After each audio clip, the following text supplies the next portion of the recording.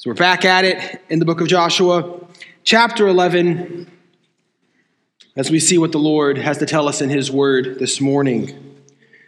As you turn there are three presuppositions that I want to make from the outset of my message today that are vital anytime that we study the Bible, anytime we open God's word, anytime we hear a sermon. But with texts like this and topics like this, and I'm warning you, this is a heavy topic. So if you are a guest, I picked the one topic that you probably should never pick if you were going to have a bunch of guests at your church. This is it. This is it. This is probably one of the most offensive texts and topics that you could preach on. I'm just telling you that. And so it's appropriate for us to consider these presuppositions this morning. First is this. It's that the purpose of all Scripture, every verse, is to reveal the triune God to us. It reveals his character. It reveals his power. It reveals his glory. In other words, friends, understand this, that the Bible isn't about you. The Bible is not man-centric. It isn't primarily about us. It isn't a collection of moral stories. It isn't a collection of interesting historical facts. The Bible reveals the God of creation to us. Therefore, we should approach each passage of Scripture asking, what does this text reveal about God to us? Second, the primary purpose of all Scripture is to magnify Christ's atoning work on the cross. In other words, every passage of Scripture points us to who, church? To Jesus. Therefore, we must ask, how does this text point to Jesus' atoning work on the cross? Third, God has sovereignly given us all that he wants us to know about him in this life in his word. The Bible doesn't answer every question that we might have about God. It doesn't answer every question about his ways. It doesn't answer every question about his purposes that we might have. So strictly speaking, all that God wants us to know about him in this life is found where? In the Bible. Suffice it to say, when we open the Bible to a passage of Scripture, we must understand that this is a piece of information that God has sovereignly given to us about himself so that we would know him and that we would exalt the name of Jesus Christ. Yet, what happens, friends, when we get to texts that are difficult to understand? What happens when we get to texts that really rub up against our flesh? What happens when we meet theological concepts that really break the mold of how we think about God, his plan for the world, and our role in it? What happens when we have more questions than answers when we consider specific topics of Scripture? You see, it can be easy in such moments to dismiss theological topics altogether because we don't understand them. It can be easy to twist the plain meaning of certain passages because the text seemingly violates our preconceived framework. It can be easy to say, well, this text doesn't matter because my salvation doesn't rest on X topic. Yet, if we really believe that God has sovereignly chosen to reveal certain truths about himself in the Bible, then we must earnestly declare that all Scripture is important. All doctrine is important. All theology is important. If you really want to make a college professor mad during their lecture, you might raise your hand and ask, is this going to be on the test? You see, such a question, it tells the professor that you aren't really interested in engaging with what they're teaching. You're not really interested in changing or learning. You aren't actually interested in applying this knowledge to the field of study. In other words, you really don't actually care about it. Right, Miss Post? You're simply there to pass a test, to get a grade, to graduate and move on with your life. You're not there to truly learn.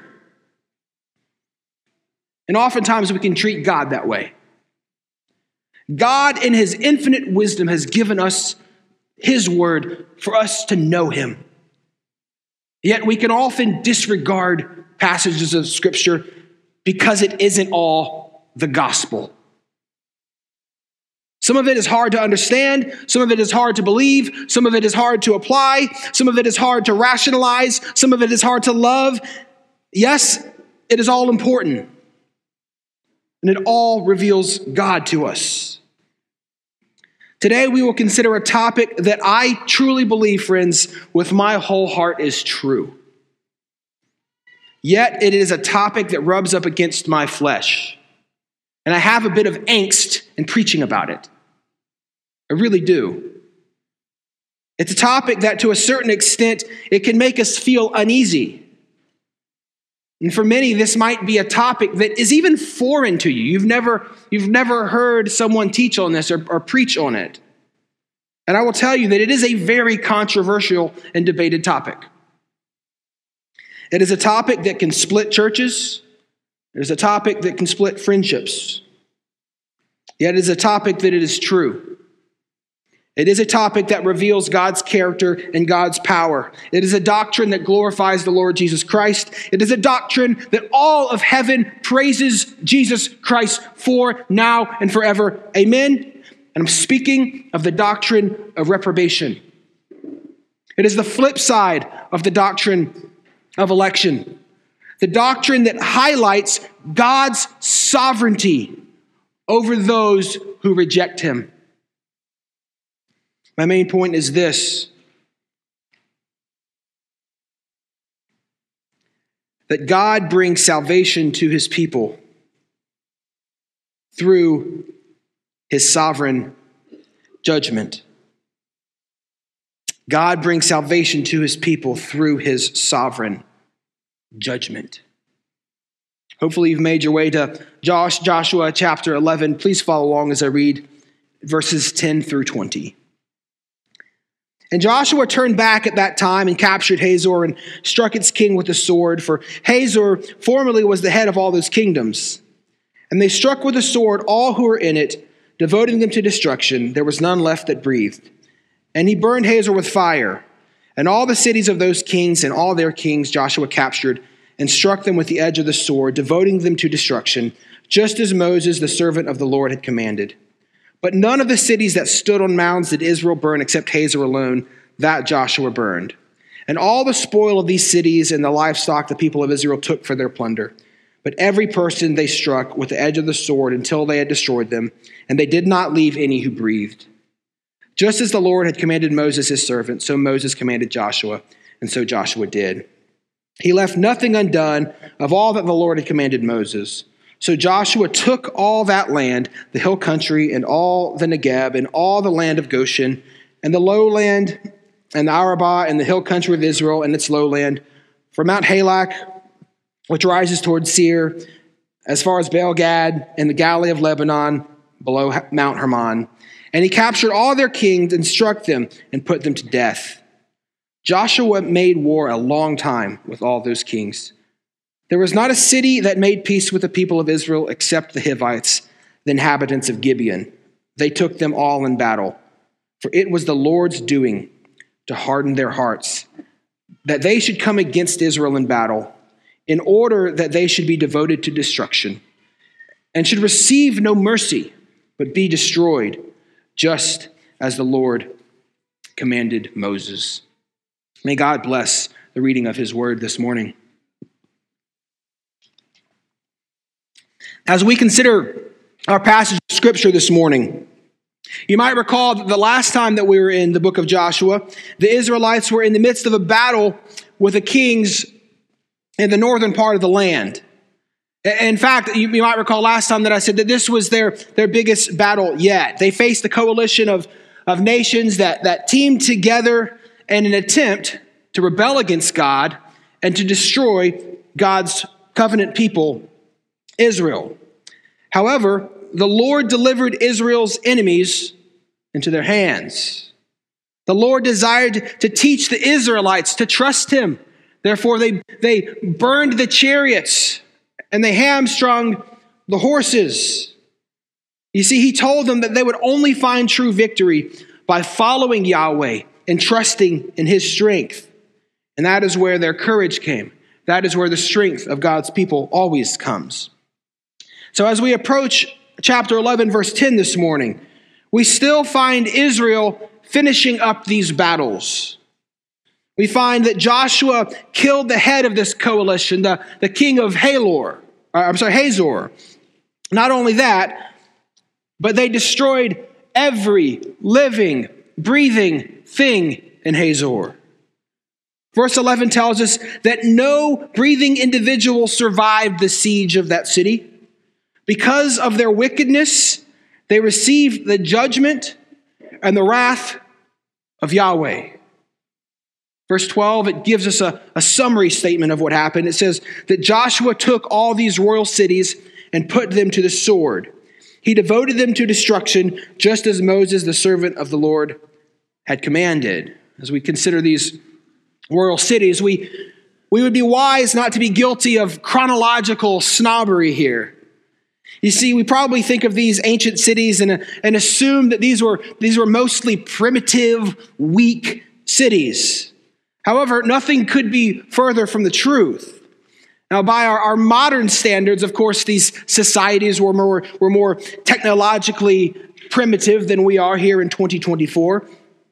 However, in Joshua's time, these were some of the wealthiest, most powerful, advanced cities in the world. Their militaries were far more advanced than Israel. They were better equipped, and they were larger than Israel's army. See, these cities, they were not slouches, friends. They were well-equipped, well-executed armies. However, what we see in the Word of God is that God alone brought them to nothing. He brought them to nothing. Because of their wickedness, they received God's wrath. Every powerful king in the ancient Near East was made to bow the knee to Yahweh.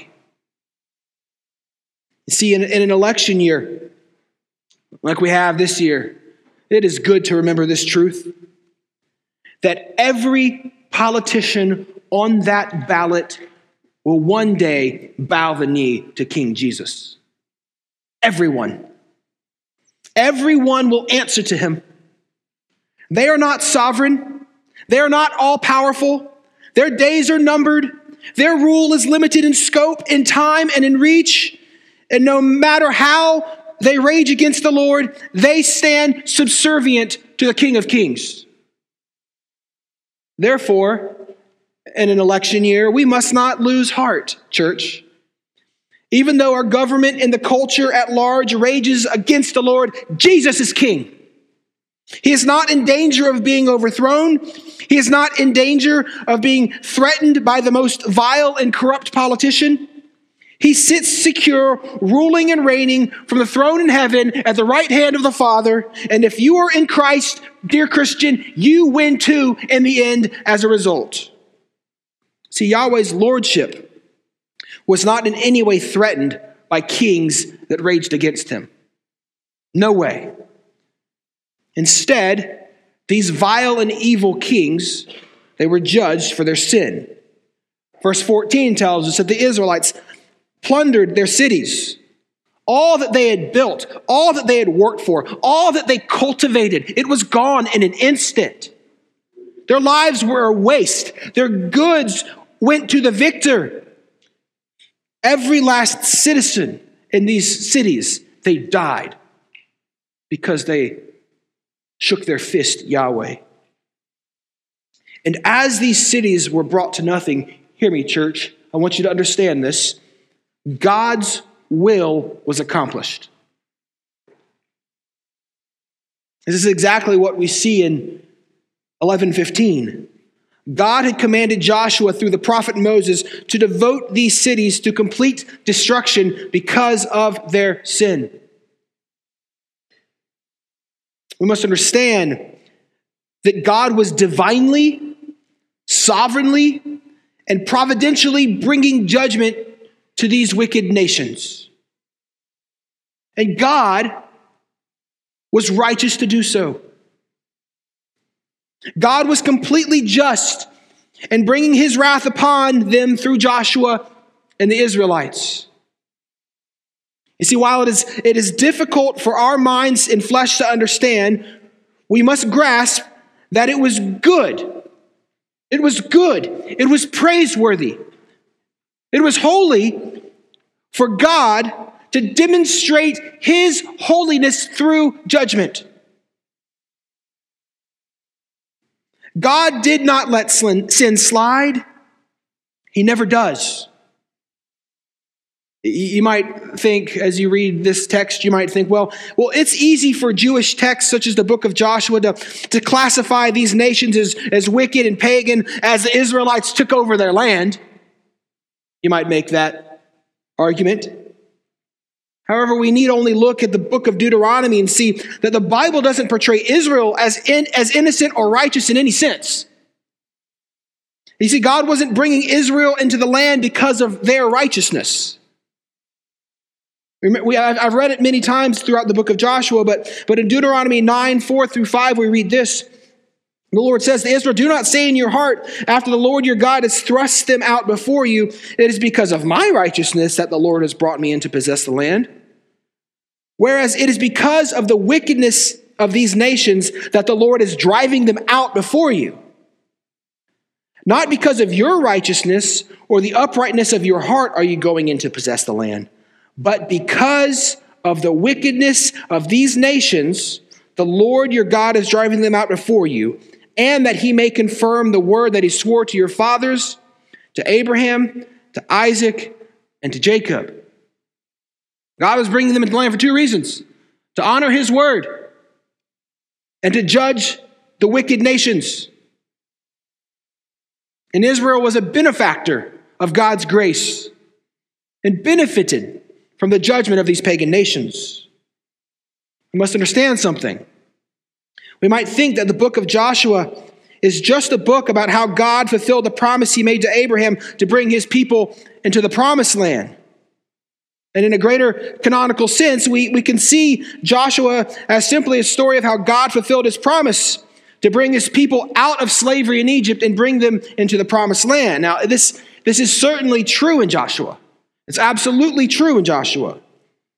However, we can miss the secondary theme of the book as well: the judgment of the wicked. In the book of Joshua, God isn't only highlighting how he would save his people.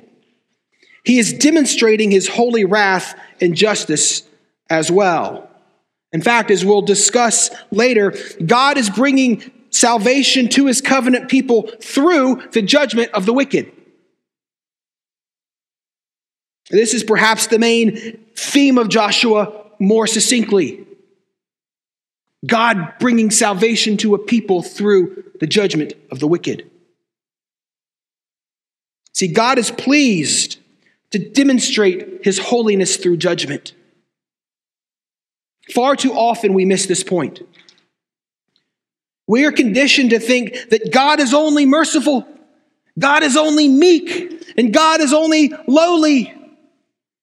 He's basically a really nice guy, and according to certain commercials, he really just loves to wash feet.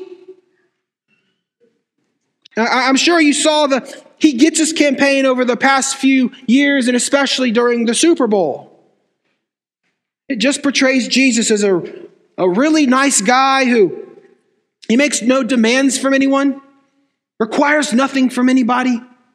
He's just agreeable, non-controversial. This is how our culture thinks about Jesus. This is how many Christians think about Jesus. And I can see how many Christians believe that because the defining quality of our relationship with the Lord is grace. Amen?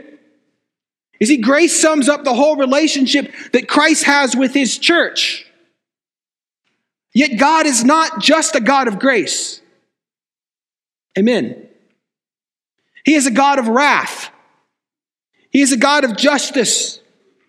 He is a God who is holy, holy, holy, holy. And God doesn't just actively desire to show his grace and mercy to the world. God actively and righteously desires to show his justice and his holiness and his wrath. And this is exactly what is happening in Joshua. God's glory is on display. Therefore, in 11:16 through 17, we see that the Lord continues to take the land on behalf of the people of Israel, and he puts the kings in these cities to death. That's what he's doing. I want us to look at a side note here. Look at 11:18. Notice something. It says that Joshua made war a long time with those kings. A long time. I think that this is important. God was bringing his people into the land. He would bless them, and to do so, it would require that God alone would drive out their enemies. It would require that God alone would work. And God promised to do so. And he did. He fulfilled his promise to the Israelites in his timing, not their timing necessarily. In other words, God didn't do this in one fell swoop. He didn't just kick all of them out of the promised land all at once. He didn't bring his promises to pass all at once in one battle. This took place over a long period of time, but yet God was faithful to his promises. You see, Dr. Dale Davis notes that this is how God typically works in our lives. This is typically how he works over long periods of time.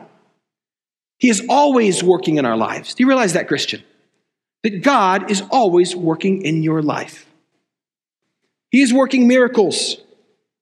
He is working for our good, and he is working for his glory. Yet he works on his time, not ours. He works on his speed, not ours. He works in ways and at a speed that require us to trust him. He works in a speed that demands that we walk by faith and not by sight, Christians. Yet he always is working. So do you find yourself discouraged in your struggle with sin, Christian? Do you find yourself discouraged, wishing you were a godlier person, that you keep succumbing to the same, whatever it is? Know this, that if you are in Christ, the Lord has promised that he will sanctify you and make you more like Jesus.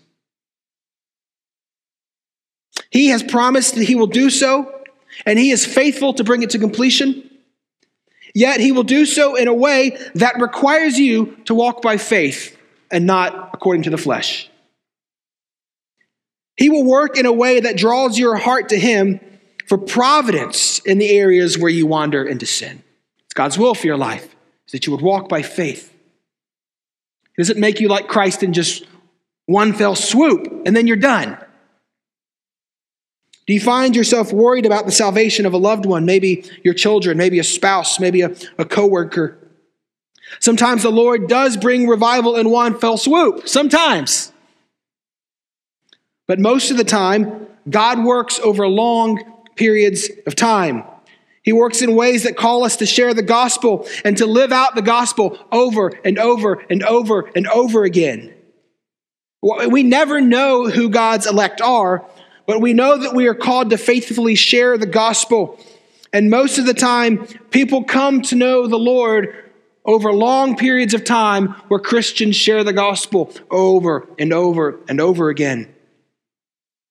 Do you find yourself discouraged with the state of our church? I have. There are moments where I look at our church and I wish that we were more biblical in certain areas, more sanctified in certain areas. I pray that God is continuing to make us a Christ-exalting church. Yet I know that we are a church that will always be in need of biblical reform until the Lord Jesus Christ comes. I also know that the Lord doesn't typically change a church in one message. It doesn't change the church in one fell swoop on Wednesday night. He doesn't typically even bring us to where we would ultimately like to be in a year. You see, the Lord tends to work slowly over time in ways where only He gets the glory. That's how God works. Imagine if, just imagine that if the church was simply on fire after every message that I preached. Just imagine it. You see, how easy would it be for me to get the glory? We just need more messages from Brian. That's really what we need. You see, most of the time, I know this. You don't have to tell me. You forget my messages 15 minutes after I preach them. I know that. Yet, God accomplishes His purpose every time the Word of God is preached. And it's not because of me or Matt or Doug or others. It's the Lord God who works every single Sunday, whether we realize it or not. Every time the Word of God is open, whether we realize it or not, God is accomplishing His purposes. The Word does not return void. He is working in a way that only He gets the glory. He is working in a time where only He gets the glory. He is working in a way that demands that we walk by faith and trust Him over long periods of time. Come to terms with that, Christian, or you will find yourself very frustrated in the Christian life. You see, sometimes it is hard to walk by faith. In fact, in certain seasons, it can feel impossible to be faithful. You ever been there? You feel like it's been hard just to be faithful in certain seasons. You see, in seasons of health trials, marital strife, when money is tight, when your kids are rebelling, when life is clearly more than you can handle, it can feel impossible to walk by faith. You see, joyful obedience in such seasons, it can seem unattainable. But see, God, Christian, calls us to fight. He calls us to walk by faith. He calls us to trust Him. So how did Joshua, over long periods of time, fight and fight and fight and fight? How did Joshua stay faithful for the long haul? How did he continue to go to battle for a long time? Friend, he steadfastly believed in the sovereignty of God. That's how. Christian, hear me. Your ability to walk faithfully in this life is directly proportional to the degree that you trust the sovereignty of God. Joshua knew this. Joshua knew above all else that God would accomplish His purposes to the fullest extent. He believed that. This is very clear when we consider verses 19 through 20. Verse 19 tells us that there wasn't a single city in the whole land that made peace with Israel except for who? The Gibeonites. The Gibeonites, you might recall, they didn't simply come out and ask for mercy. They weren't pursuing covenant relationship with Yahweh. They deceived the Israelites. They were simply trying to prolong their earthly life. The Gibeonites aren't necessarily portrayed as exemplary here. Joshua is just stating a fact.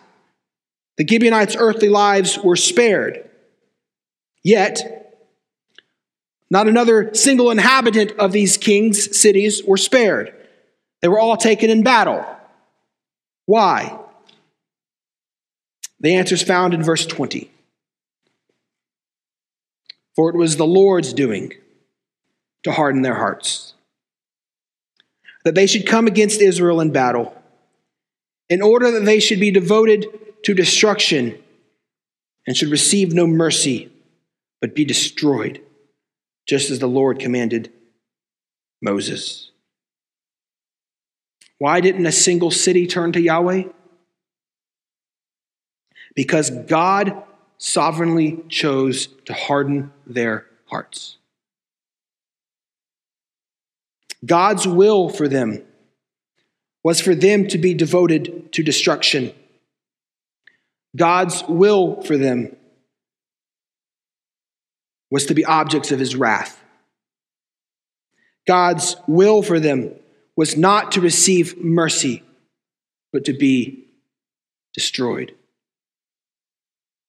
In fact, the text doesn't say that the nations hardened their hearts. The text tells us that God Almighty hardened their hearts. It doesn't say that God foreknew that they would harden their hearts, and therefore God hardened their hearts. It says that God chose to harden their hearts. I don't know how this makes you feel right now. I know how it makes me feel. According to my flesh, it makes me feel uneasy. It provokes 1,000+ questions in my mind. And my initial take from my earthly wisdom is that this feels unjust. It feels unfair. It seems disturbing and offensive to my flesh. That's how it feels. But the reality is, it doesn't matter how I feel. It doesn't. Because this is true. The Word of God is true. It is not based on how I define it as true, but how God defines it. And the text tells us this, that God hardened them. That's what it says. In fact, the Bible is full of people, kings, and nations that God in his sovereignty, he chose to harden for the purpose of his glory. You see, one might consider how God hardened Pharaoh's heart in the book of Exodus. You might say, well, hold on, Brian, hold on. I've read the story in Exodus. God hardened Pharaoh's heart only after Pharaoh hardened his heart. You haven't read Exodus 8:15, Brian. Well, you might understand that before Exodus 8:15, before Moses was stepping foot back into Egypt, the Lord told Moses in Exodus chapter 4, verse 21, and the Lord said to Moses, when you go back to Egypt, see that you do before Pharaoh all the miracles that I have put in your power. But I will harden his heart so that he will not let the people go. It wasn't just foreknowledge. It wasn't a response to Pharaoh. This was God's sovereign choice in order to bring glory to himself. God's purpose for Pharaoh was to harden his heart. God's purpose for Pharaoh was judgment. There are many other examples in the Word of God where God sovereignly works through sinners to bring glory to himself, where God is the primary acting agent. Consider God's use of Joseph's brothers to bring him into slavery. Who brought Joseph into slavery? According to Joseph. Well, they both did, but who is the ultimate acting agent? God. Joseph says this at the end of the book of Genesis, that they meant it for what? His brothers meant it for what? Evil, but God meant it. He meant it. God meant it. God did it. He really meant it, but he meant it for what? For good. God was the acting agent. God did not have a hands-off approach. God sovereignly willed Joseph to be sold into slavery at the wicked hands of sinners.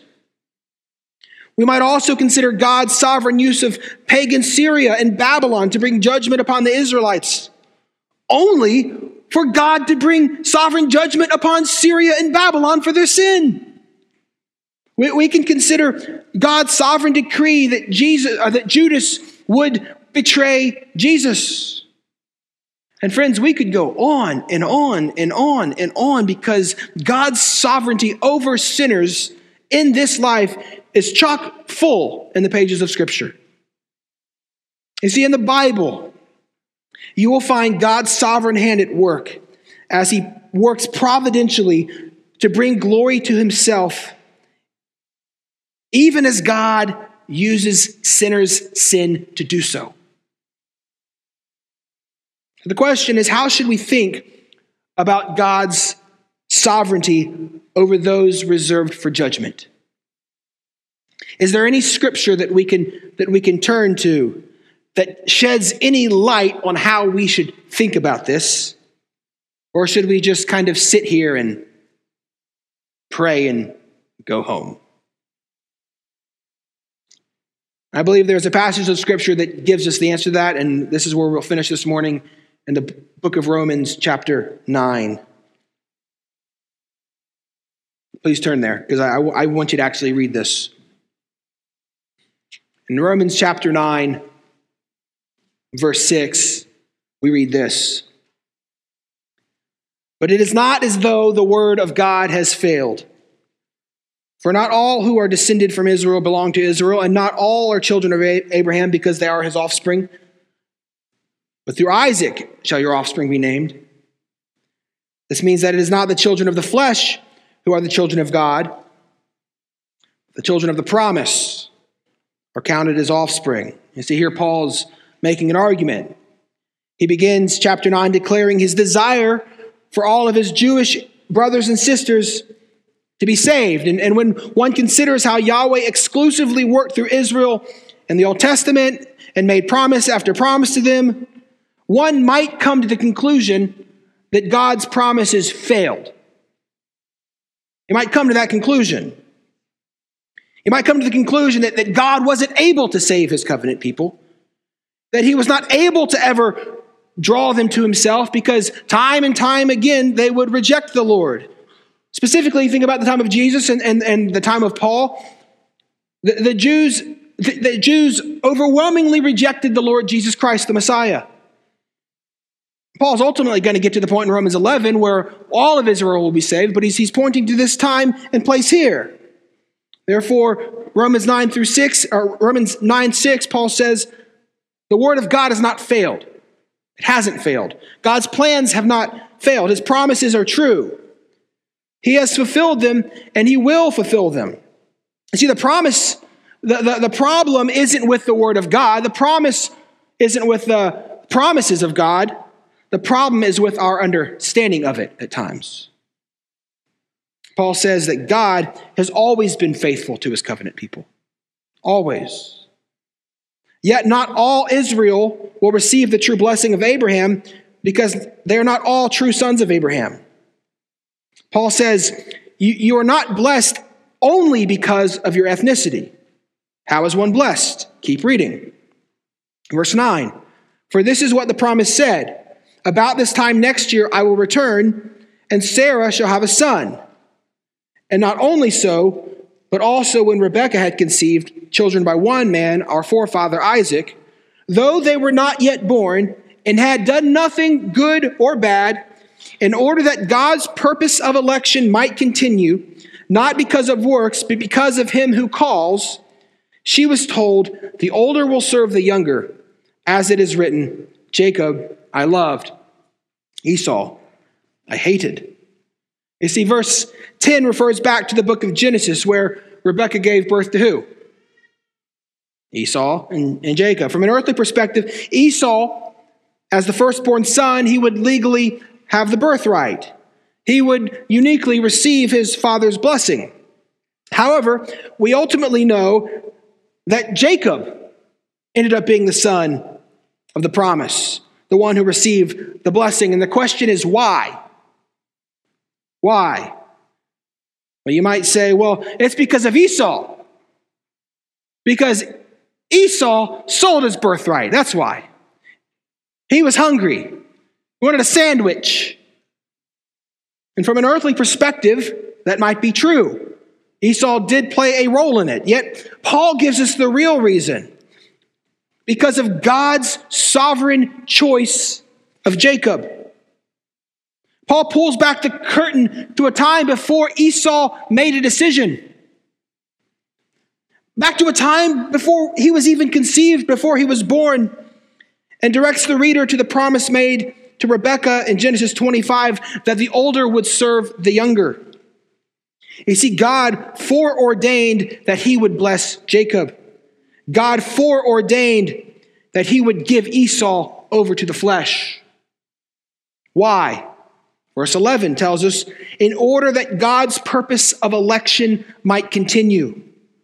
You see, friends, God was working all things in accordance to his will so that he alone would receive the glory. See, God is a jealous God who will not share his glory with anyone, no matter what we think about it. You know, you might not like the doctrine of election. You might not like the doctrine of reprobation, but that doesn't make it untrue. We must understand that these doctrines are very important to God. So we continue. Romans 9:14. What shall we say then? What shall we say? Is there injustice on God's part? Paul says, by no means. See, if you're following Paul's logic here, you'll understand his question. He asks, is there injustice on God's part? Maybe that's what you're thinking. This feels unjust. This feels unsettling. This doesn't feel right. That God would choose some and God would sovereignly not choose others. It doesn't feel right. It feels unjust. And if you're understanding that and thinking that, then you're following Paul's logic. That's why he writes this. You see, it might seem that way from an earthly perspective. We might sit here and think, well, poor Esau. Poor Esau never had a chance. You see, God's sovereignty, it doesn't seem fair. It seems unjust. But Paul says, by no means is God unjust. He is not unjust. So we can glean from the scriptures that even though God is sovereign, completely sovereign, all sovereign, he is still acting in a manner justly, even when we don't understand it, even if we don't agree with it even. See, the Bible tells us this, friends, that there is no injustice in God. There is no sin in God. And everything God does is righteous. And we read in Romans 9:15, for he says to Moses, I will have mercy on whom I have mercy, and I will have compassion on whom I have compassion. So then it depends not on human will or exertion, but on God who has mercy. For the scripture says to Pharaoh, for this very purpose I have raised you up, that I might show my power in you, and that my name might be proclaimed in all the earth. So then he has mercy on whom he wills, and he hardens whomever he wills. Friends, we see that salvation is not a result of man's decision, but on God's sovereign will. God's mercy is not a result of man's desire, but of God's sovereign will. He will have mercy on whomever desires. No, he will have mercy on whomever he pleases. He will have compassion on whomever he pleases. Now, most of us would agree with this point wholeheartedly. Amen. Praise the Lord for his sovereignty and his sovereign grace in our lives. You see, we see God's goodness. We see his holiness. We see his righteousness in his choice to save some. Yet what about the rest? What about Pharaoh? Well, Romans 9 tells us that God raised up Pharaoh that he would show his what through Pharaoh? That he would show his power through Pharaoh. God brought Pharaoh to power and hardened his heart for the purpose of demonstrating his sovereign, good, holy power throughout the whole earth. That's what the Bible tells us. You see, God's glory shined the brightest against the backdrop of Pharaoh's rebellion towards Yahweh. Is this not what happened? Have we not seen this time and time again in the book of Joshua? That these pagan nations were well aware of what God did to Egypt and how the Lord delivered the Israelites out of Egypt into the promised land. These pagan nations were in dread of Israel and in awe of Yahweh's power because of what he did in hardening Pharaoh's heart. It works. This is how the scripture unfolds. Then we see in Romans 9:19. If you're still following Paul's logic, you would ask this.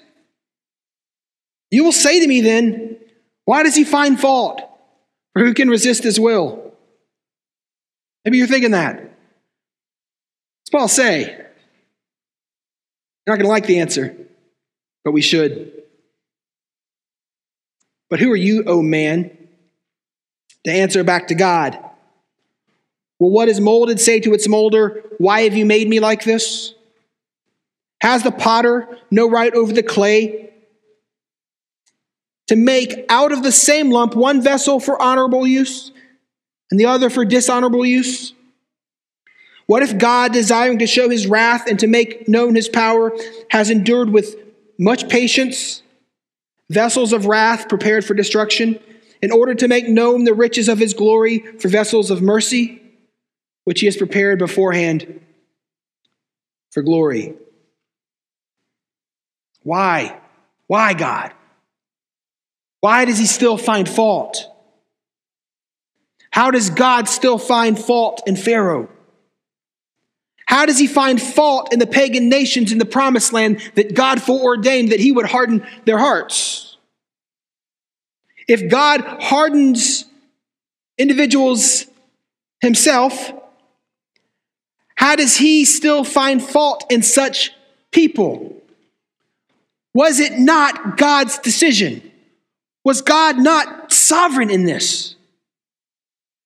So we must understand that even though God is completely sovereign and working all things in this world for his glory alone, the Bible is still very, very clear, hear me, Christians, that we are responsible for our sin. We are. Here we can look at Romans 1:24-28. And we read this: since they did not see fit to acknowledge God, God gave them up to a debased mind to do what ought not to be done. In other words, there was a lack of acknowledging God that coincided with God's giving them over to their debased mind. God's sovereignty and man's responsibility, they're compatible. They're compatible.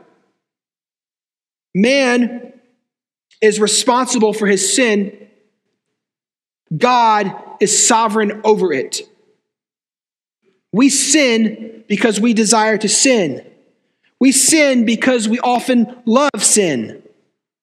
Apart from Christ, we are truly and actually dead in our sin, and this is our chief desire apart from Christ. The Bible is clear, friends. Man is truly responsible for his sin. Each and every one of us will actually give a genuine account before God, an answer for our lives in an authentic manner. And our answer cannot and will not be, God made me do it. Or, God, if you wanted me to stop sinning, you would make me stop sinning. So my sin, God, it is your fault. The biggest question is, how do man's responsibility and God's sovereignty work together? That's the question. That, if you probably boil it down to the angst that is in all of our hearts right now, that is what it boils down to. But the Bible has no angst at all. Paul has no angst at all. God is completely sovereign. Man is completely responsible. And one day in eternity future, God might allow us to understand how God's sovereignty and man's responsibility fit together in God's economy. But in this life, the only answer we have is that it remains a very profound and holy mystery.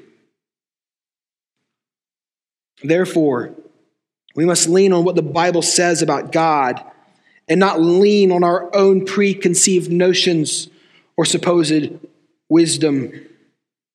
And I know sitting here saying that it's a mystery doesn't feel gratifying to you, but it is. And that is where we must trust the goodness of God and trust his sovereign plan. We must understand this, as Paul says this, that God does not owe us an answer. He does not owe us all knowledge of his will, all knowledge of his economy. He doesn't owe us anything. He doesn't owe us an answer. In fact, if you've read the book of Job, and you know when all of the calamity that came upon Job's life, where Satan kept attacking him over and over and over, and God says, Job finally says, God, why did all of this happen? You know what God says? He says, Job, who are you to question me? You are not the one who created all things. And you might think that that is a compassionless answer. But God, when he reveals his sovereign hand over everything, that is the most loving thing God can reveal to us. That he is sovereign and that he is good. We should find peace knowing that we serve a good and sovereign God. We should consider Paul's words in Romans 9:20, that creatures such as us have no right to question God. We have no right. We have no right to make accusations against God. We have no right to insinuate certain things about God. We have no right to point the finger at God. We have no right to blame God for any ounce of sin in this world. We have no right to ask God, why did you make me this way? We can only reflect on God as he is revealed to us in the Word of God and bow our knees in adoration. That's our option. God, in his role as God, has every right to do all that he pleases.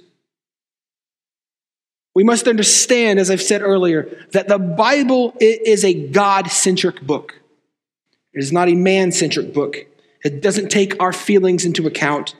It exists to make much of Christ and his work. It portrays God as all-powerful and righteously able to make some people for honorable use and some people for dishonorable use.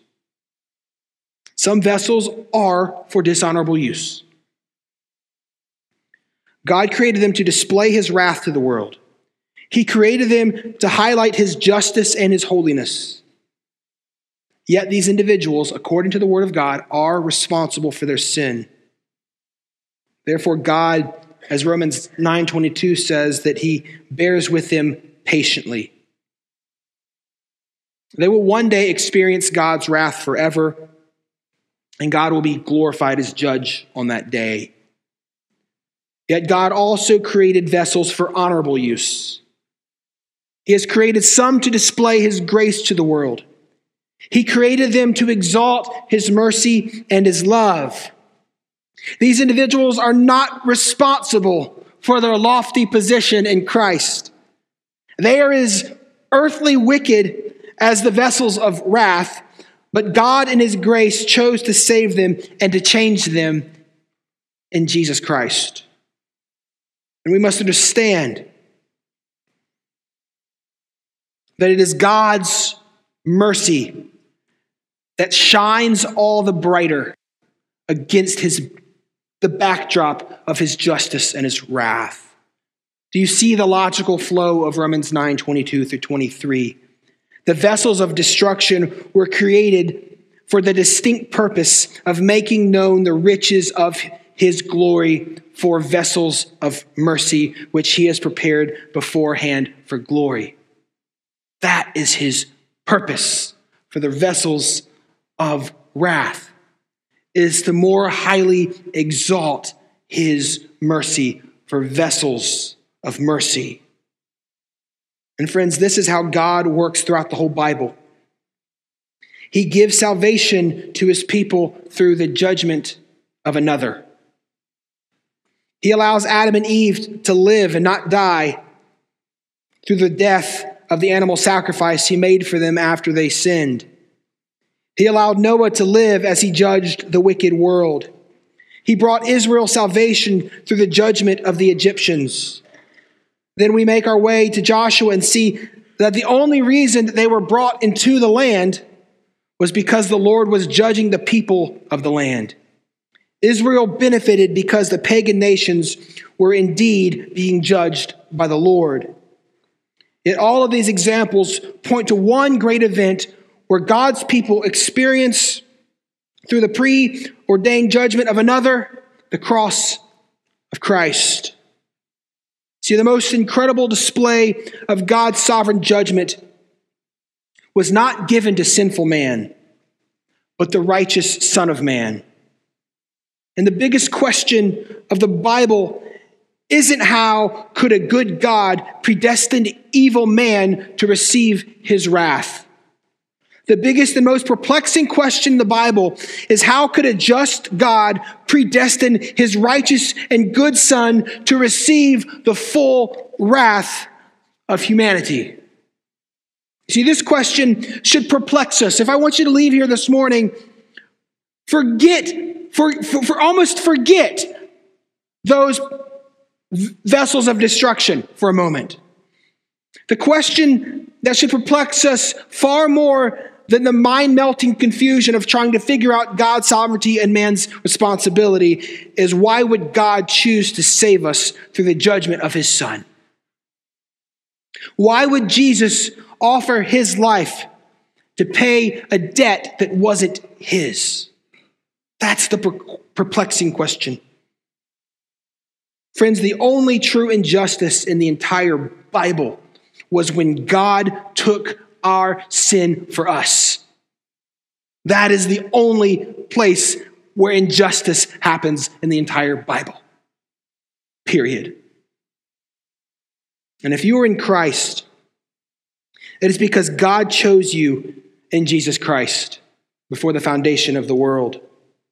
And God's ultimate purpose in this world is to bring glory through the preordained death of his Son, so that his chosen children would be recipients of his mercy and that we would find joy in Jesus Christ forever. As we close, you might be asking or saying, Brian, well, that's some interesting theology. Would make an interesting paper, but what do I do with it? How do I apply this to my everyday life? 4 ways, quickly. 1, God's sovereign grace in our lives should result in a deep gratitude for Christ. Dear Christian, if you're in Christ, he chose you. He chose to give you grace. In the midst of struggle in this life, if we have Christ, we have everything. God has invited us into his family. God has allowed us to experience the deepest joy one can know in this world. Not the joy of marriage, not the joy of parenthood, not the joy of wealth, not the joy of fame, but the joy of knowing Christ. Christian, God's sovereign plan, his sovereign plan to choose you, it should result in everlasting joy. Point 2, application 2. God's sovereignty in this world should result in our steadfastness to evangelize. Many people think that God's sovereignty is the biggest detriment to evangelism. And the fact is that nothing could be further from the truth. Paul didn't think that. And now that you've read Romans 9 a bit, I want you to go turn to Romans 10 this week. You see, even though Paul acknowledges that God is sovereign over those he chooses and sovereign over those that he hardens, in Romans 10 we come to the truth that he doesn't save individuals without the preaching of the gospel. It's a beautiful mystery.